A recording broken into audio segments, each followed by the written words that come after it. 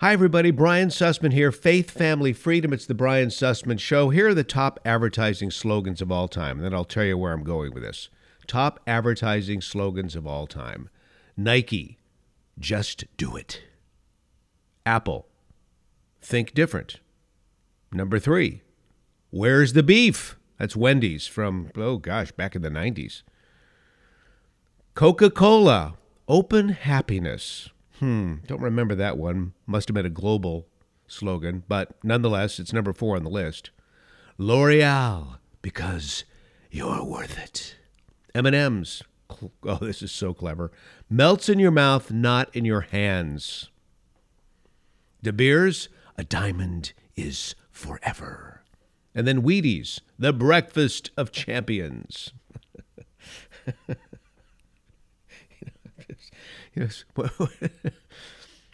I'm thinking of Wheaties right now. There was a time when one of their best covers on the Wheatie box was of Bruce Jenner, the Olympic champion, decathlete champion, Bruce Jenner. I'd love to see them put a likeness of Bruce Jenner on their Wheaties box today. The breakfast of champions. Oh, boy, what a world, what a world, what a world. Okay, so where am I going with this? President Biden has this big bill. It's the $2 trillion bill, biggest of all time, I believe. It's passed the House. Now it's stuck in the Senate, and I hope it remains stuck in the Senate. What are the hallmarks? Get ready for this statistic. This is a mind blower. What are the hallmarks of President Biden's big Build Back Better infrastructure bill? Build Back Better. And they say infrastructure, and right away you're thinking, well, okay, dams, bridges, roads. No. All sorts of garbage. All sorts of crap, I tell you, is in this one. But this is President Biden's Build Back Better.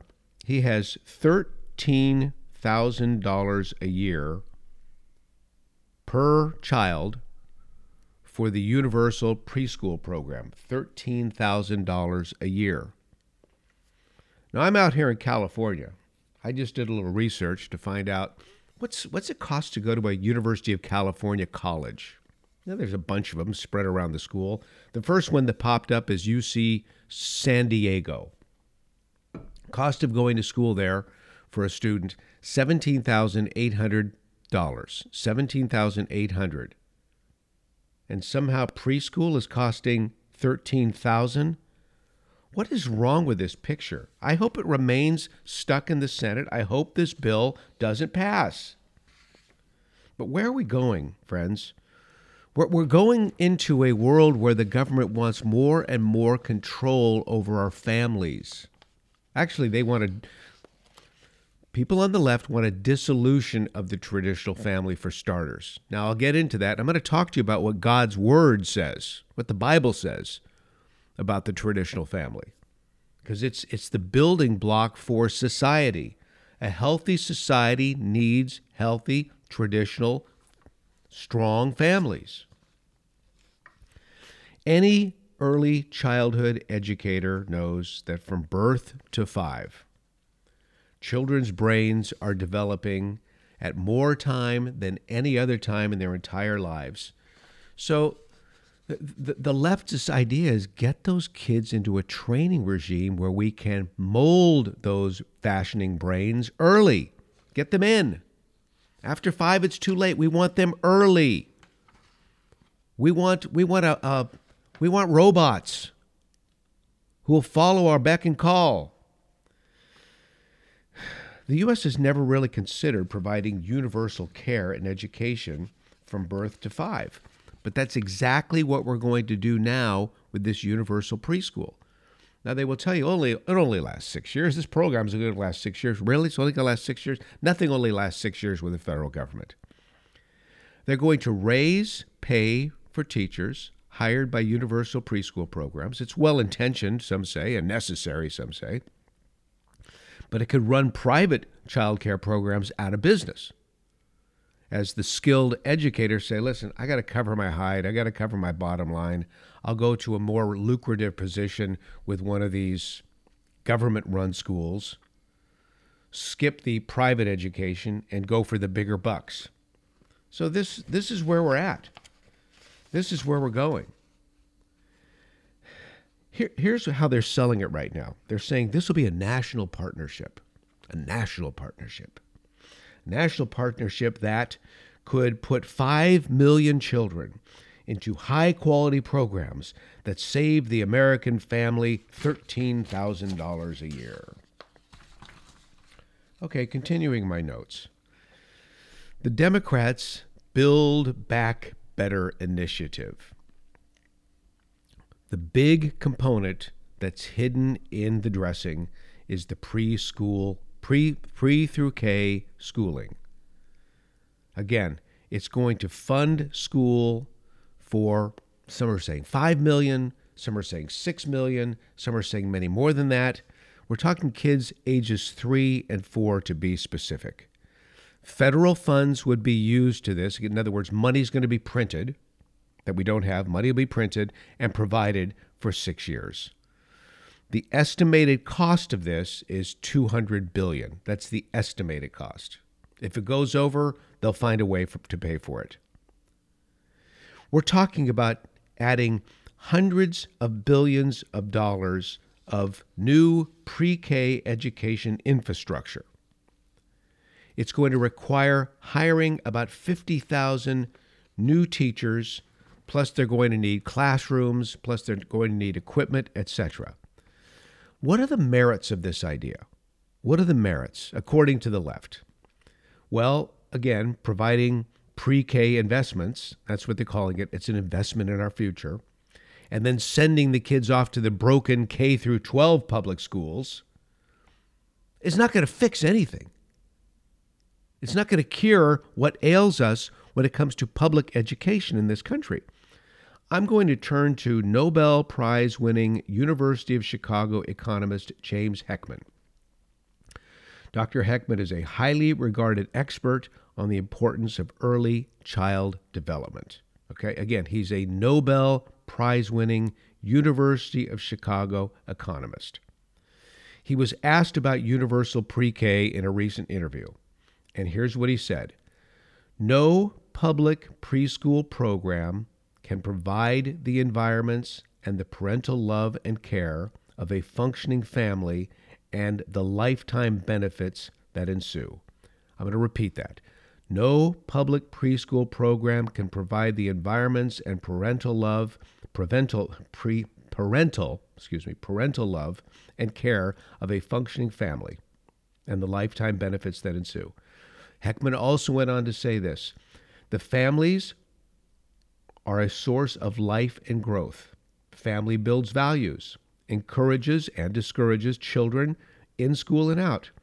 Families, far more than schools, create or inhibit life opportunities. Schools can only partially compensate for the damage done to children by dysfunctional families. So again, the bottom line here is that the Democrats, the left, the socialists, the communists really want this. This time, they want control of your child in the name of child care. It's the government-funded progressive takeover of kids' lives. Now, let me transition to this. Let's go to what the Bible says about family. Because at the end of the day, we have broken families, dysfunctional families.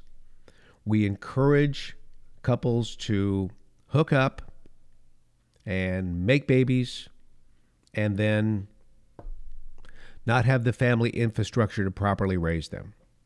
We encourage this in especially low-income housing regions where a mom can have one child, 2, 3, 4, and be rewarded by the government accordingly in terms of compensation. Father, not to be seen. It's moms raising these kids. It's a roll of the dice. Sure, some make it. But how many times have you seen situations, for example, in professional sports, where these young guys give a shout out to their mom? Hey, Mom, after the game, big Super Bowl win. Hey, Mom, nothing about Dad. Mom.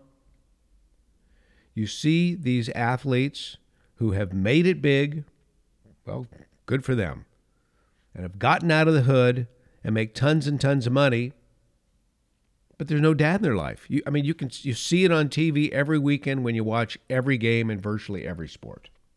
Now, let me just ask you this question. When it comes to spending your money, when it comes to a work ethic, when it comes to keeping your eyes on the prize of the straight and narrow and the consequences thereof, where does that come from? That, generally speaking, comes from a family, a mom and a dad. The mom has one set of skills and one set of attributes and one set of influence, and the father has another. When you put those together, because in a marriage situation, the two are one flesh, you could actually raise a child to be very well balanced. So here's my point with this. Let's look at those same athletes that are saying hi to mom after the game and there's nothing about a father. An estimated 60% of former NBA players go broke within 5 years of departing the league. National Basketball Association players are the highest paid athletes. They're making, I believe, I said this in a podcast recently, I think the average salary is something like $7 million. 60% of them go broke within the first 5 years of departing the league. Okay, let's look at NFL players. 78% of former NFL players have gone bankrupt or are under financial stress just 2 years after retirement. And again, this goes back to the family. When you have a structure, a family structure that is strong, you can weather lots of storms, including the economic storms. In fact, you can veer your ship so far wide from financial calamity that you'll never really have to worry about it. Let's go back to the Bible for just a moment. I think you'll find this fascinating. The concept of family is extremely important in the Bible. God's plan for creation was for men and women to marry and have children and to raise those children. A man and a woman would become one flesh through marriage. In other words, all their differences would complement each other. And they would become a stronger team as a result of that. And they and their children become a family. It's the essential building block of human society and always has been. We can also see, through looking at the Bible, that family members are to look after and to care for one another. When God asked Cain, "Where is Abel, your brother?" So Cain and Abel, first two children born to Adam and Eve. Cain's response was flippant. He said, "Am I my brother's keeper?" This is what he says to God. "Am I my brother's keeper?" It's the first leftist. The implication is that, yes, Cain was expected to be Abel's keeper and vice versa. They were brothers. They watched out for each other. They watched over each other. They had each other's back. But of course, Cain blew that by killing his brother out of anger. The Bible has a more communal sense of people and family than is generally held these days in Western cultures. We're losing it. We're totally losing it in most sections of the West. When God saved Noah from the flood, it wasn't an individual case of Noah's salvation, but it was a salvation for Noah and his wife and his sons and his sons' wives. In other words, his family was saved. Just go to Genesis 6 to read about that. When God called Abraham out of Haran, he called him and his family. That's Genesis 12. God's covenant with Abraham was a family covenant, not an individual covenant. Now we'll go to the Ten Commandments. The fifth commandment regarding honoring your parents is meant to preserve the authority of parents in family matters. That's the fifth commandment. And the seventh commandment, prohibiting adultery, protects the sanctity of marriage. The health of the family is so important to God that it was actually codified in the Ten Commandments. was codified in the national covenant of Israel, if you will. Jesus speaks on the sanctity of marriage and against frivolous divorce in the book of Matthew, chapter 19. The Apostle Paul talks about what Christian homes should look like when he gives the twin commandments of children, obey your parents, and parents, don't provoke your children. It's interesting how some authoritarian and legalistic parents like to focus on the first, children, obey me. It's in the Bible. But they forget this one. Just as powerful, just as meaningful. Parents, don't provoke your children. This is what the Bible says about family. I'm not making this up. If this rubs you the wrong way, I didn't say it, the Bible did. Or the Bible does. When we are born physically, we're born into a physical family. We're not born into test tubes. When we are born again, we are born into a spiritual family. You see that? When you're born again, you surrender your life to the Lord Jesus and ask him to forgive you of your sins and cleanse you all in righteousness. You're born into a spiritual family. You have a new family, your brothers and sisters in Jesus. When you're born physically, you have a physical family. And by the way, the Lord has a lot to say in his Bible, in his word, about adoption. And adoption is just as powerful as physical sonship and physical daughtership, biological sonship. Adoption is just as important. You were adopted into a physical family. And I guess with that in mind, we could say we're adopted into a spiritual family when we're born again. So what does the Bible say about family? Again, to summarize, the physical family is the most important building block to human society. It should be nurtured. It should be protected. But more important than that is the new creation that God is making in Christ, which is comprised of a spiritual family. What is the spiritual family? The spiritual family includes the church. It's made up of people who call upon the Lord Jesus Christ as Savior.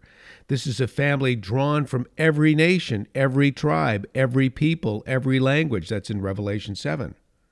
And the defining characteristic of this spiritual family is love for one another.